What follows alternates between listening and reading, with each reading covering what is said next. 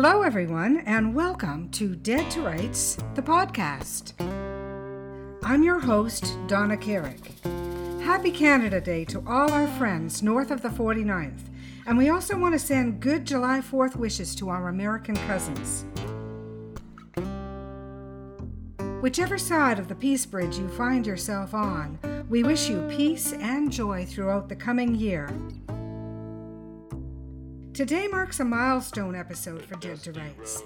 Our weekly listeners will know that every week since December 29th of 2017, we've brought you short story readings for our readers on the run, author and book industry interviews, insights, and tips for writers, as well as reviews of books, movies, and other works of popular culture. Each week, we also touch briefly on the current news and events, adding our voice to the history we see unfolding around us. Today, we unfurl our maple leaf in honor of Canada's birthday. We also celebrate our 17th weekly episode, a full half year of fantastic book and book industry news, chats, and information.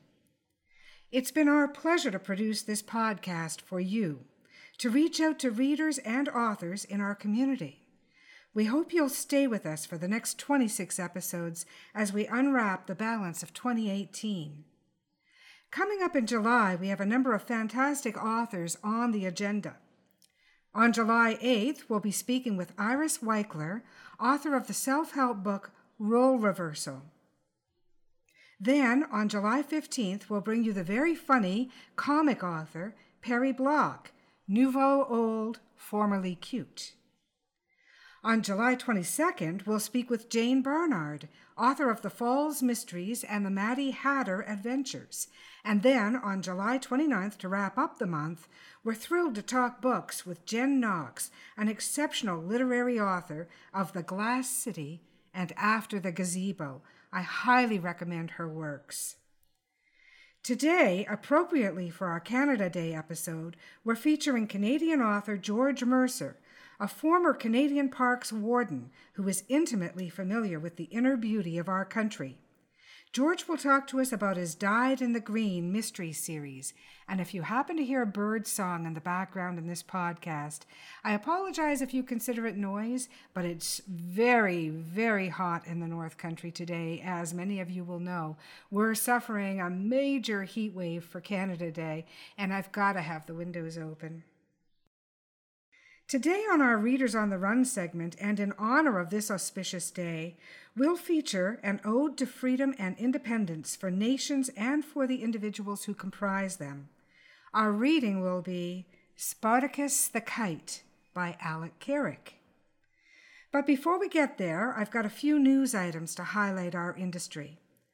First, I want to bring your attention to a brand new literary gem by well-known Canadian author Caro Soles, titled People Like Us. It will be on my review list in the near future. Also, by sci-fi thriller author Stephen M. Moore, check out his title Soldiers of God.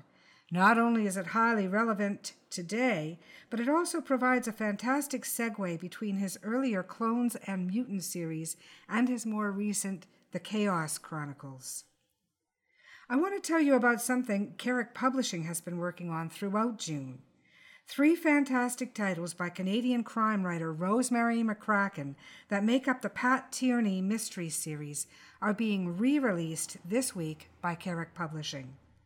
Safe Harbor, Blackwater, and Raven Lake are all soon to be available under the Carrick cover.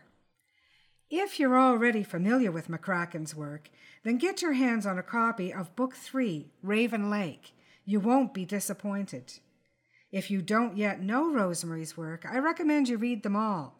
Financial crime is the theme, and it's one we're all fascinated with these days. As you know from last week's episode, I'm currently reading the latest work of Mr. Stephen King, The Outsider.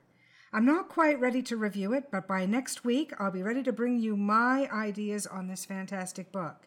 For now, I can tell you it's well worth the price of purchase. What makes King's books so special?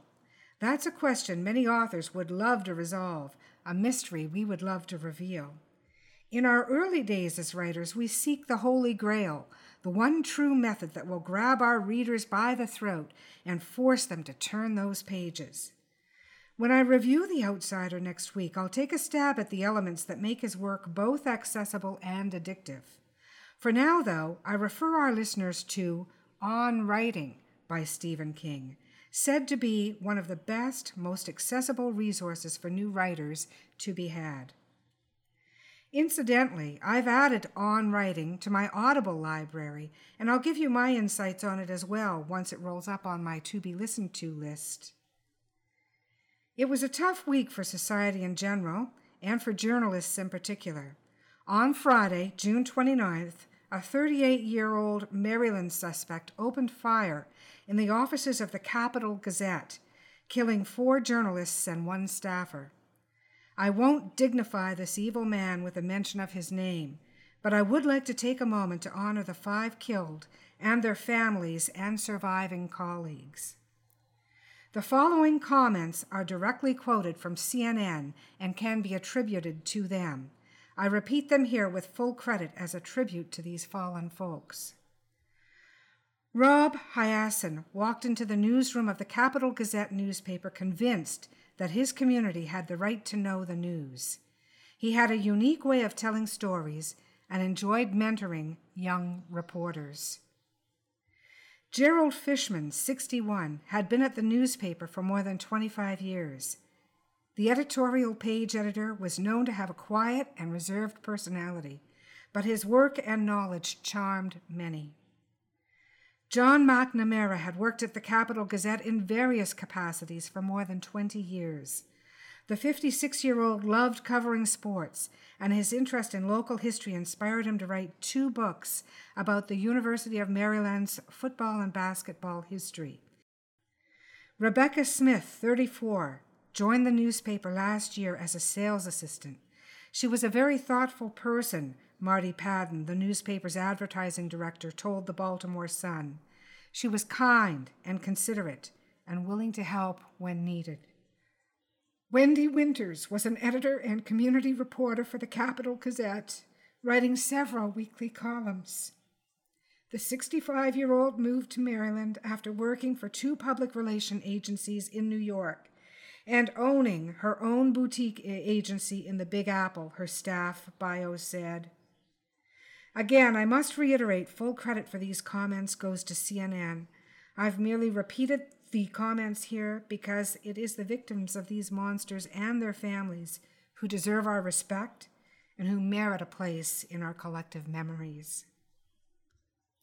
And now, in honor of Freedom and Independence for Canada Day and the U.S. Independence Day, I bring you Spartacus the Kite by Alec Carrick. I made it. I'm free. I can't believe it. It's so great. I can hear them talking below me. They think this is a tragedy and it's making them sad. They suspect the tree was lurking to ensnare me. They couldn't be more wrong. I saw my opportunity and I took it.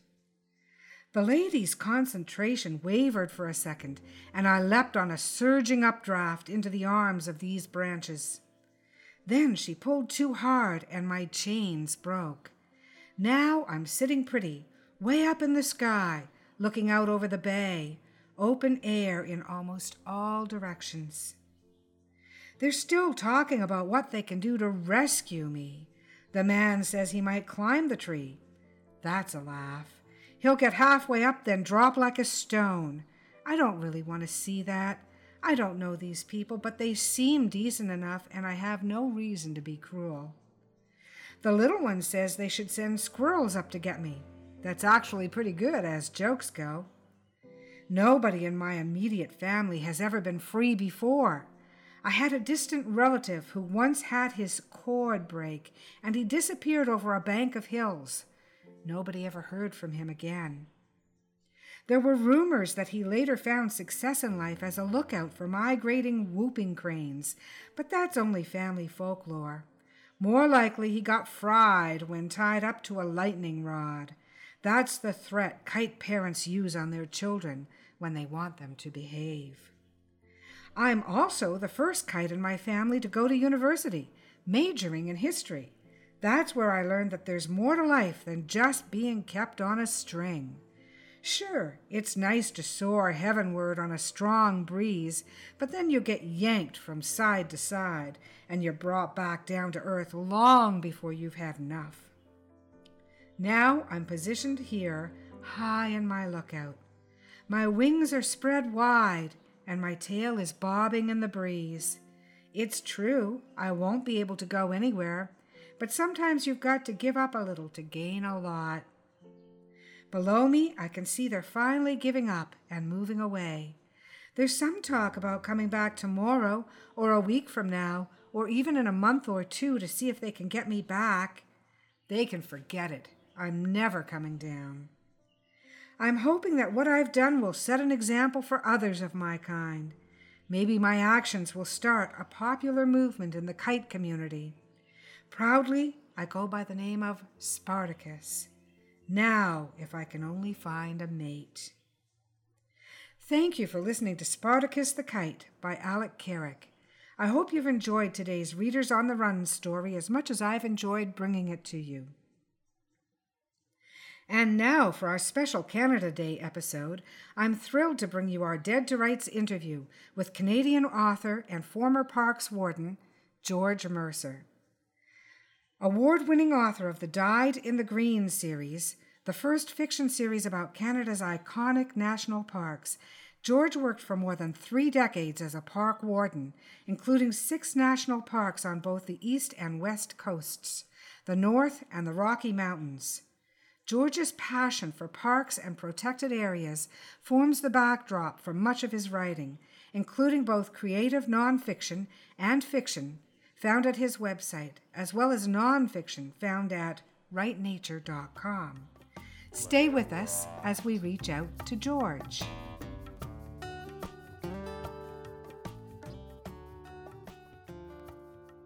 Good morning, Donna. Good morning, George. Welcome to Dead to Rights. How are you today? Hey, good. Very good. How are you? I am doing great, thank you. George. Thanks for adjusting the time. Oh, you're quite welcome. You're quite welcome. And in honor of the fact that you worked for so long, 3 decades as a park warden in Canada in the national parks, we're going to actually air this on Canada Day weekend. So just keep that in mind as we're talking, because I thought that would be a really good slot for you. For our listeners, George Mercer is the award-winning author of the Dyed in the Green series, the first fiction series about Canada's iconic national parks. And as someone who grew up spending almost every summer in those parks, I really applaud you for bringing them to readers. Hey, thanks. Yeah, I'm pretty excited about it, and I guess my main thing is to try and use my fiction to try and attract readers to stories about our national parks that they might not otherwise read. Can you tell us about a couple of the parks that you've worked in that really have stayed in your mind? Well, they all have, quite honestly. We've worked in 6, but started in Terra Nova in Newfoundland, and then moved to Fundy, New Brunswick, and then Cape Breton. And then following to Wood Buffalo and Jasper, and now to the Gulf Islands. But Wood Buffalo, I would have to say, is one that's been was a really powerful place for working in that. Some really challenging issues there, and really neat to work in Canada's north. And Jasper, also being sort of an iconic Rocky Mountain National Park, was also the sheer beauty. You mentioned also Fundy. That's where my peeps are from. So I'm very familiar with that park. Yeah. Yeah. So Fundy was also sort of the first park I had permanent work in, and that. And the series actually are all based on parks that I worked in. So only writing about national parks that I've actually got good knowledge about, know the landscape and the marine areas, and try and embed that as much as possible into the story so readers get a good sense of the place. Yes, I noticed that when I was actually doing a little research. And for our listeners, you can find George at georgemercer.com. And when I was online taking a look at your work, I noticed that they really are all set in these places. Tell us about a couple of your titles. For example, Dyed in the Green. Well, Dyed in the Green Green is actually, so it's the title book in the series and also the name of the series itself. And it basically comes from an expression that an older chief park warden used out in Atlantic Canada. And he was talking about the commitment that parks people have to working in national parks and people who work in protected areas in general, saying they aren't really dyed in the wool, they're dyed in the green. That they're, they're so committed to working on things with respect to the environment and protected areas that they're literally dyed in the green. Mm-hmm. And your national park warden is Ben Matthews, and he's in the Cape Breton Highlands, which is just absolutely stunning country. And he is facing a notorious poacher with a reputation for letting nothing get in his way. Can you tell us any more about that story? I know it's set along the Cabot Trail, which is just, again, gorgeous countryside for anyone who has not done the Cabot Trail. I really do recommend it. Yeah, so the two main characters, park wardens, are Ben Matthews and Kay Jones, and as soon as they get into Cape Breton, actually they run into a fairly notorious poacher, John Donald Moores. And one of the big challenges is that not only is the poaching of salmon and deer rampant in the park, but there's also the challenge of dealing with sort of the overall acceptance within the local community of poaching as sort of part of their way of life. So Ben and Kate are sort of up against not only the poaching itself, but the attitudes about it. But as they make headway dealing with some of the characters in this story, they actually help to turn the tide within the community. And I won't give away the main thing, but other events help turn the tide in the community to sort of sway more of the community attitude towards the need for protection of the national park. And another title in this series is Wood Buffalo. And that would have been the one that you were telling me about in the outset of our talk, where Ben Matthews is actually now he goes from the Cape Breton Highlands to Wood Buffalo. And where exactly is Wood Buffalo? So, Wood Buffalo is actually Canada's largest national park, and it's actually the second largest in the world, but it straddles the border between northern Alberta and the Northwest Territories. So basically approximately from the community of Fort Chipewyan in Alberta into across the border Fort Smith in the Northwest Territories and almost to the edges of Great Slave Lake. So it's a large national park mainly set aside to protect bison, but also it has the world's only sort of migrating population of endangered whooping cranes, and it has the largest inland freshwater delta in Canada, one of the largest in the world. So it's a very ecologically and culturally rich national park. And not one that most general tourists would ever make their way to. Great Slave Lake is really up there, isn't it?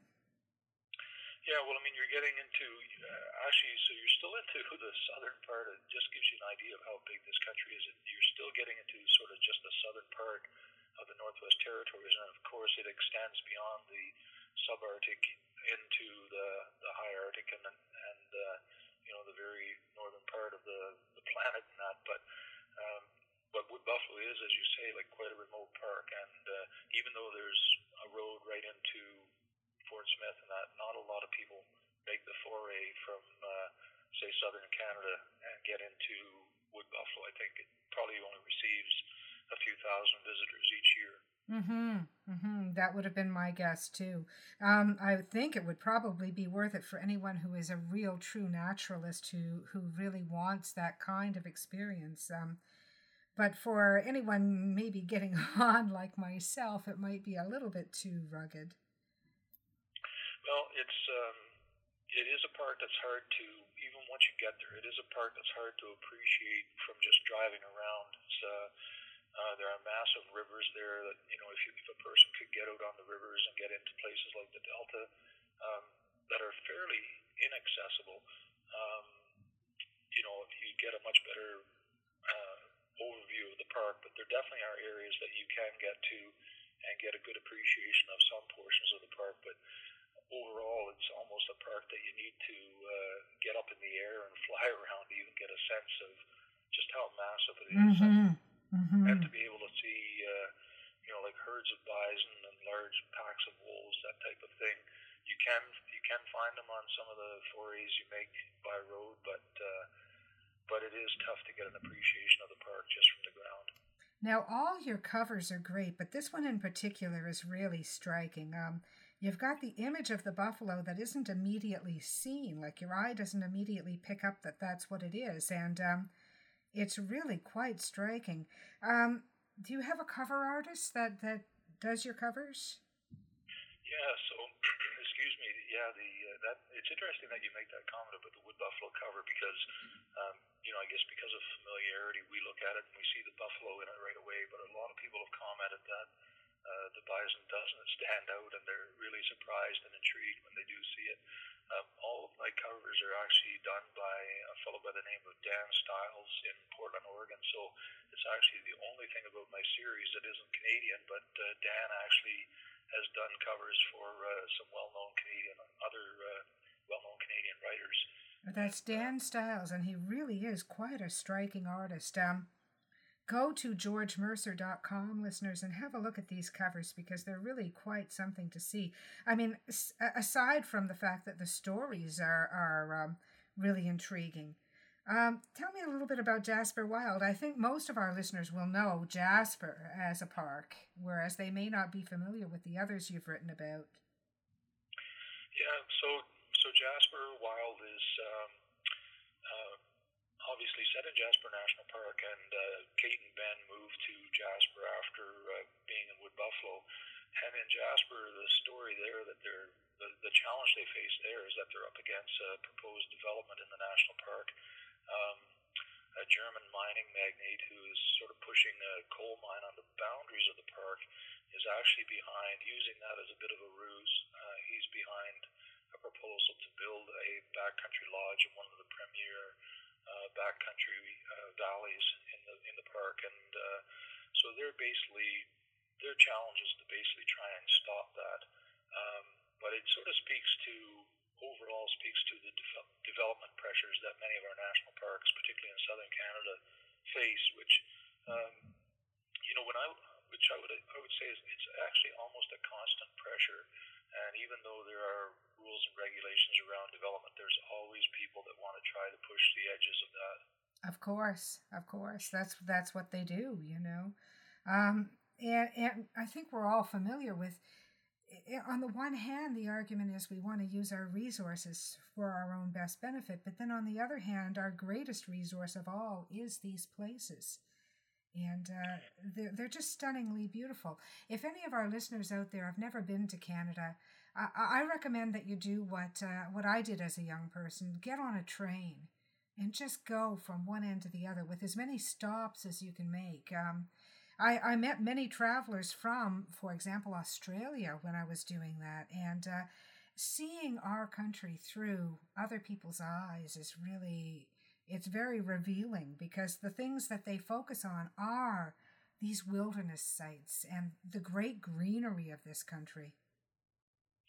Yeah, and that's the other thing about the stories too is trying to really give the readers a sense of place. So that is one of the common comments I get back from people is that they say they really felt like they were in Wood Buffalo National Park. They really felt like they were on the Cabot Trail in Cape Breton Highlands or in Jasper National Park. So that's something I really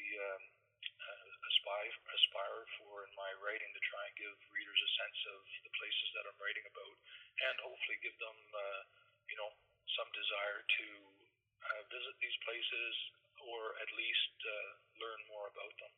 Yes, I would say that would be one of the biggest drivers of all, is bring people to these places because they're gorgeous places. They are world-class places, really. Before we talk about Fat Cats, I'll just tell you a little quick story about the Cabot Trail. We lived in Sydney, Cape Breton, Nova Scotia for a little while, and our family, as I'd said earlier, were in New Brunswick on the Bay of Fundy. And we were doing our annual summer jaunt out traveling. We were probably heading down to Vermont and Maine and those places because that would have been a common route for us. And we decided we were coming down. Well, there's no other way to come down except through the Cabot Trail. This would have been probably 73. And of course, the car broke down. We were able to coast down the mountainside to a gas station and pull in. And they called in their local mechanic, who, of course, didn't have parts to fix the car. We ended up pitching the tent, and we were there for 2 weeks, camped on the side of a rock quarry. So our entire holiday was spent camping on the side of the mountain on the Cabot Trail. While they were waiting for a part for the car. It was not the worst holiday we'd ever had either. It was actually kind of nice. That's a great story. Now tell me a little bit about Fat Cats, because that's a different kind of title again. And we're talking about cougars in this one. Yeah, so the story is a little different than the others, not dealing with poachers and people trying to kill wildlife necessarily in a national park. But so in this story, my main character switches up a little bit, John Halfcut, who shows up at the tail end of he shows up in the Jasper story, and then at the tail end of that story moves to the Gulf Islands on Canada's west coast to help establish a new national park here in the southern Gulf Islands. But he's an older warden, a little bit tired of all the bureaucracy, and he becomes a little bit of a rogue warden. And because deer are such a huge issue on the islands, and the overpopulation of deer is such a problem because of the lack of predation, any predators like wolves or bears or cougars that show up usually get shot.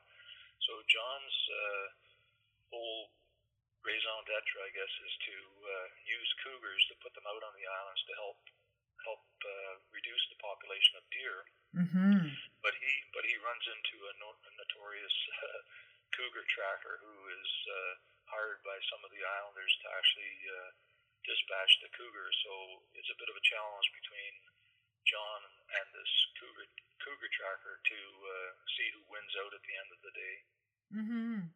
And these predatory animals, cougars and wolves, they get such a bad rap internationally. And they are really, they've been a hated species, but without them, our ecosystems are just whacked. And I know that island living is particularly challenging with overrun of deer and in some cases moose. I know in Newfoundland, overrun of moose is a real problem. So these kinds of predatory animals are so essential, really, aren't they?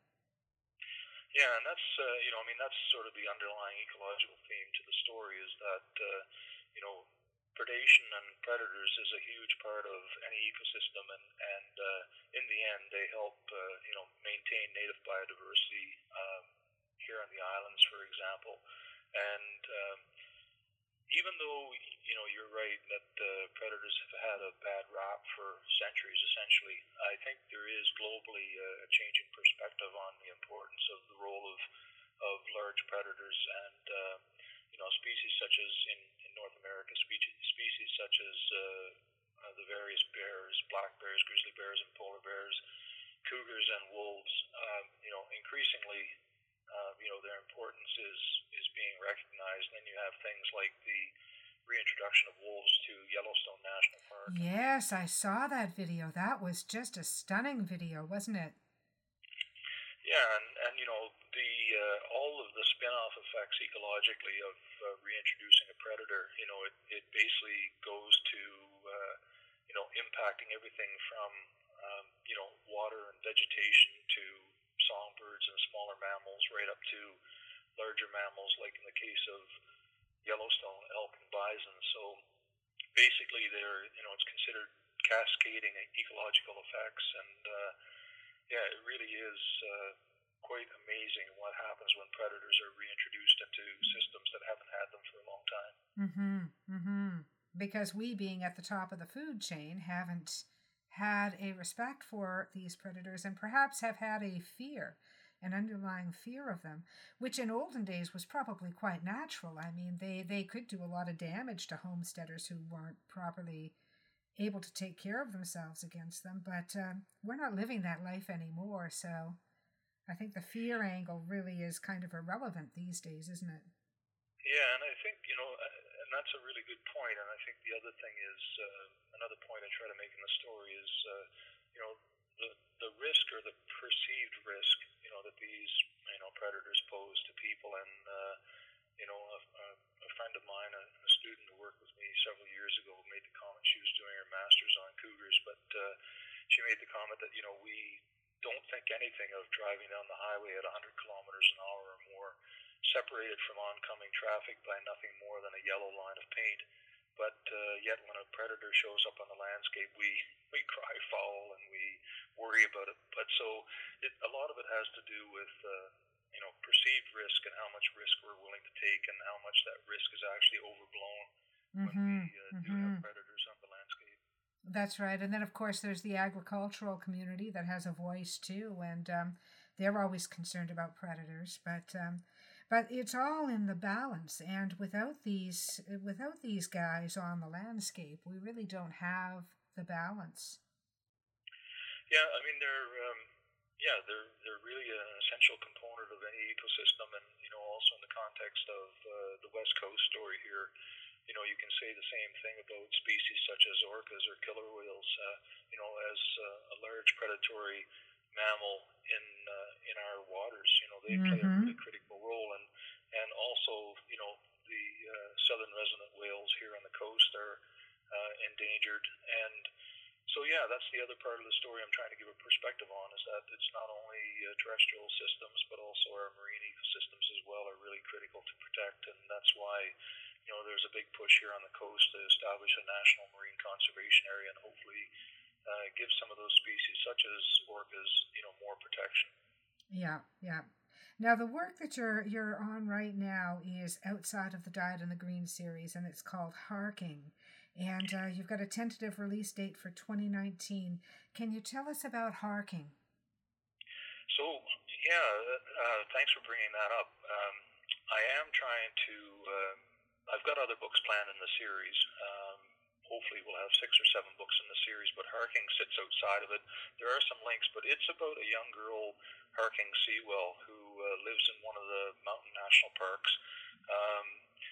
And basically her interest, she's almost finished high school. She's an avid outdoor person, really interested in mountain biking and hiking and in natural history.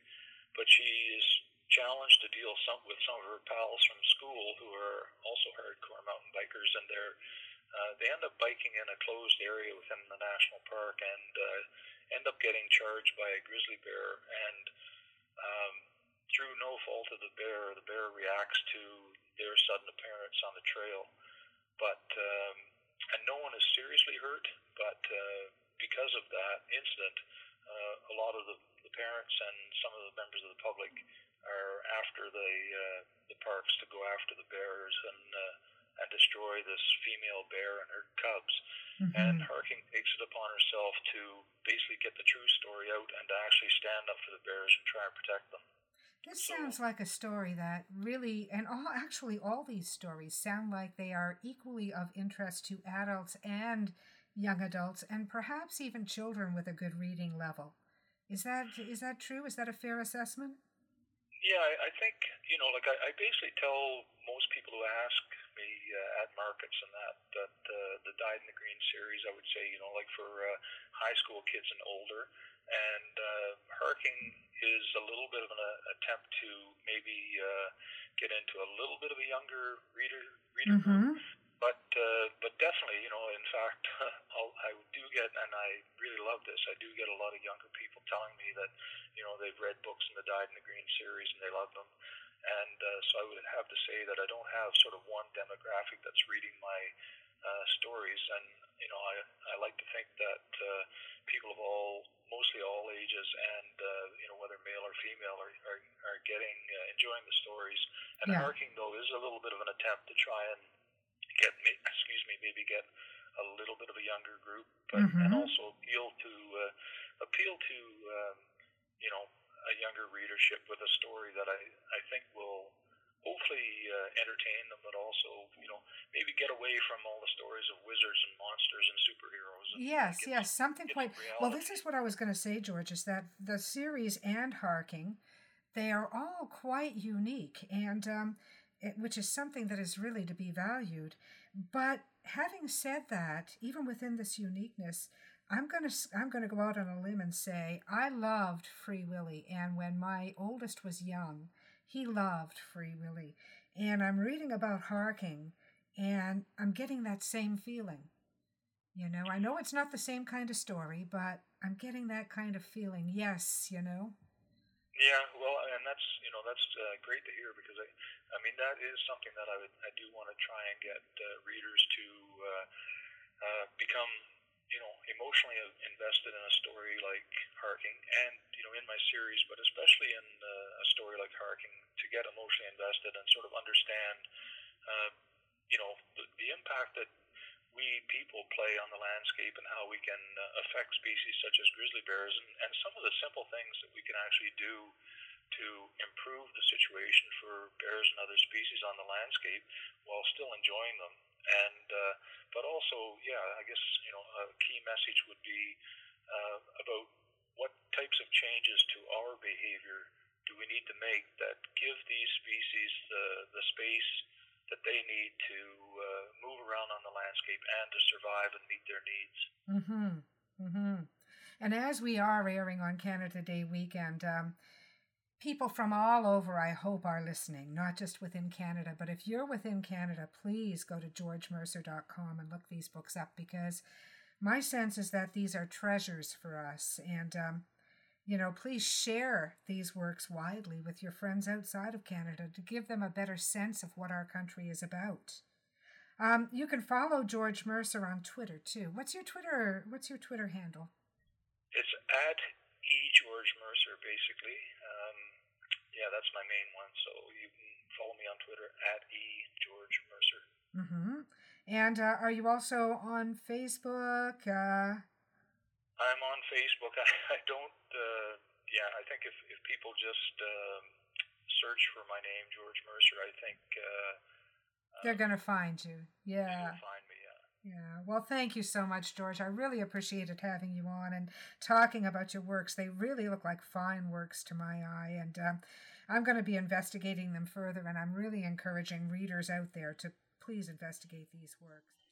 I want to send a heartfelt thanks to George Mercer, author and former Parks Warden, for joining us today on Dead to Rights, the podcast. A very happy Canada Day to all our Canuckian listeners, and a happy 4th of July to our American friends. You can find Dead to Rights at deadtorights.ca or at our Facebook page. Our Twitter handle is @deadtorightspod. We'd love to hear from you at carrickpublishing.com or at our Carrick Publishing Facebook page, and we certainly welcome any suggestions regarding authors to be interviewed. You can find me, Donna Carrick, at Donna_Carrick, or at my website, donnacarrick.com. You can find my partner in crime, Alec Carrick, at Twitter at Alex_Carrick, or at his website, alexcarrick.com. Join us next week when we speak with self-help author Irene Weichler, the author of Role Reversal. All Dead to Rights interviews, stories, and comments are property of Carrick Publishing. All production is handled by Donna Carrick. Our Dead to Rights theme song is Eyes of Gold, composed and performed by Ted Carrick, who also brought us the original story scoring music. Thanks for joining us, and we'll see you next week.